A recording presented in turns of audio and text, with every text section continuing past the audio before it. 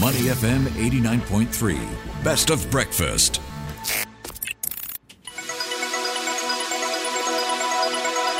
The U.S. Market Update with Money FM 89.3. All right, folks, a bit of a turnaround Thursday for U.S. markets. The Dow Jones Industrial Average rose, and that saw a jump of 360 points, or 1% higher, to 38,520, recovering from a brutal sell-off in the previous session. So this is a fresh record high for the blue chip index.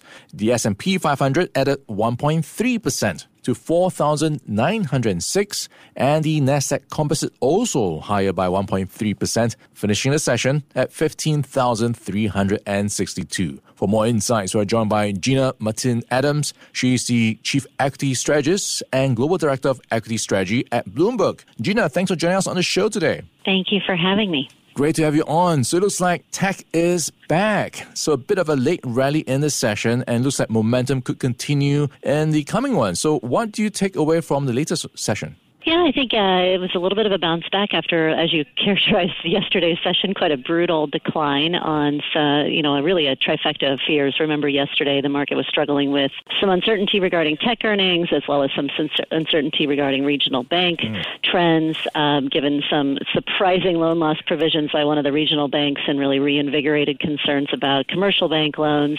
And then also the Fed, which generally guided markets to suggest a March rate cut seems unlikely.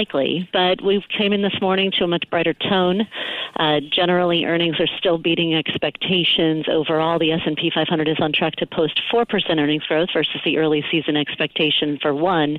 And still about 80% of companies are beating earnings forecasts. So while tech faced very, very high hurdles, and we're probably going to see some volatility affiliated with those earnings releases for the short run, the vast majority of companies are still beating expectations, and I think that allowed for the market to bounce back a touch today. Yeah, it's an interesting quarter for tech, especially when we get headlines around layoffs and, of course, coming off the back of previous waves of layoffs. So they've been gearing up to become more efficient. So I suppose it's paying off right now. Yeah, it is. And I think that has been a really big story in the tech space over the course of the last year. While we tend, to focus mostly on AI and the promise of AI over time really elevating this group, kind of the longer-term reality over the last year has really been about operating margin expansion and efficiency gains in tech leading the recovery for the broader S&P 500.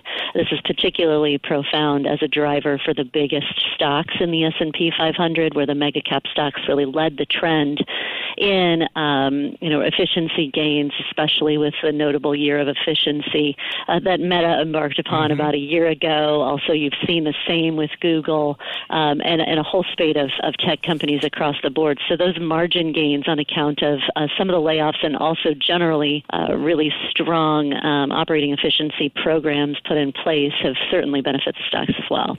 Yeah, that brings to question the momentum behind the Magnificent Seven. So with that in place, and also more, potential for AI to be monetized, is there going to be another banner year for these big seven names? Well, it looks like for the very near term that expectations have gotten a little bit too high for these stocks, and we see that playing out real time in earnings season right now. For the most part, expectations are extremely high for these stocks, but also for the tech space at large. When we look at tech, media, and telecom companies, we look at valuations that are very close to former peak levels affiliated with the tech bubble or the pandemic era peaks in valuations. This would imply that expectations are very, very high in the short run. I think the companies can do a lot to guide those expectations, maybe lower, which will potentially cool off some of the excesses that have developed, and maybe a little bit of excess enthusiasm that has developed in the space. That said, it's hard to deny the fact that the earnings trends are strongest in this group.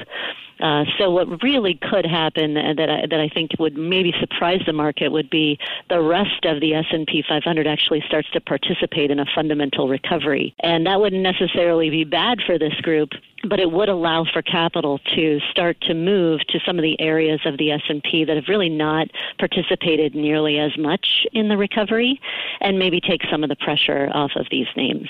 Yeah, good to watch if the rest of the index is going to join the party. So looking at what you also pointed out earlier, some provisions being set aside by regional banks when it comes to perhaps expected losses in commercial real estate. So how concerned should we be on this front? Well, if you think about the bank that did increase provisions exponentially relative to what analysts were anticipating, this was the bank that took on the assets of one of the failed institutions last year. So it has a unique position relative to the rest of the regional banks in which it expanded very quickly as it took on those assets, and it needs to reflect that expansion both through a regulatory shift as well as some provisions to account for likely losses going forward. So it sits in a unique position.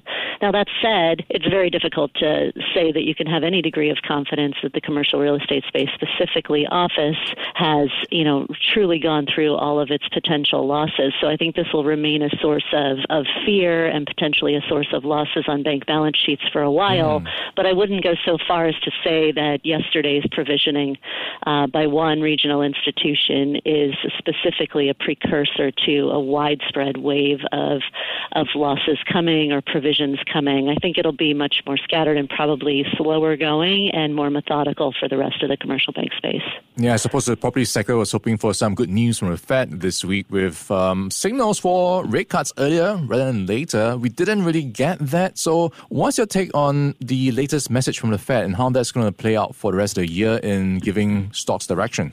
Yeah, I think that kind of our reality is the equity market really, could be disappointed by the Fed, but if they're disappointed by the Fed, they're also more than likely relatively supported by a stronger than expected economy. Recall coming into this year, there was one thing very consistently forecasted by the consensus, and that was both GDP and inflation will slow in 2024 relative to 2023. And if the Fed is only holding rates steady because inflation is still under control, but GDP is stronger than anticipated, that's a pretty reasonable outlook for the equity market, because you would anticipate that if economic growth is coming in a little bit stronger than expected, and that's the reason why the Fed can hold rates steady, then equity markets are likely to experience a pretty constructive environment from an earnings recovery that accompanies that economic growth story. On the contrary, if the Fed is holding rates steady because inflation is stickier than anticipated and they're uncomfortable with the inflation situation, but growth numbers continue to deteriorate, that's not a very conducive environment for equities, because sticky inflation with slower growth would imply maybe some margin struggles reemerge for the equity market. So I think it really is the conditions in the economy that are driving the Fed decision that make the most, that have the most impact on the equity market. I think the equity market is quite happy as long as the economy is growing and the Fed is not changing policy.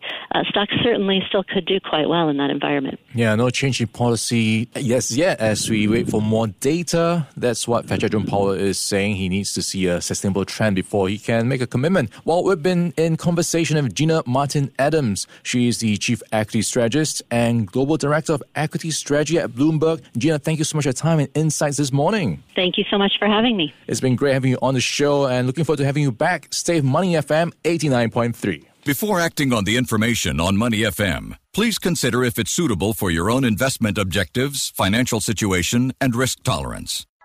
To listen to more great interviews, download our podcasts at audio.sg or download the audio app. That's AWEDIO, audio at the App Store and Google Play.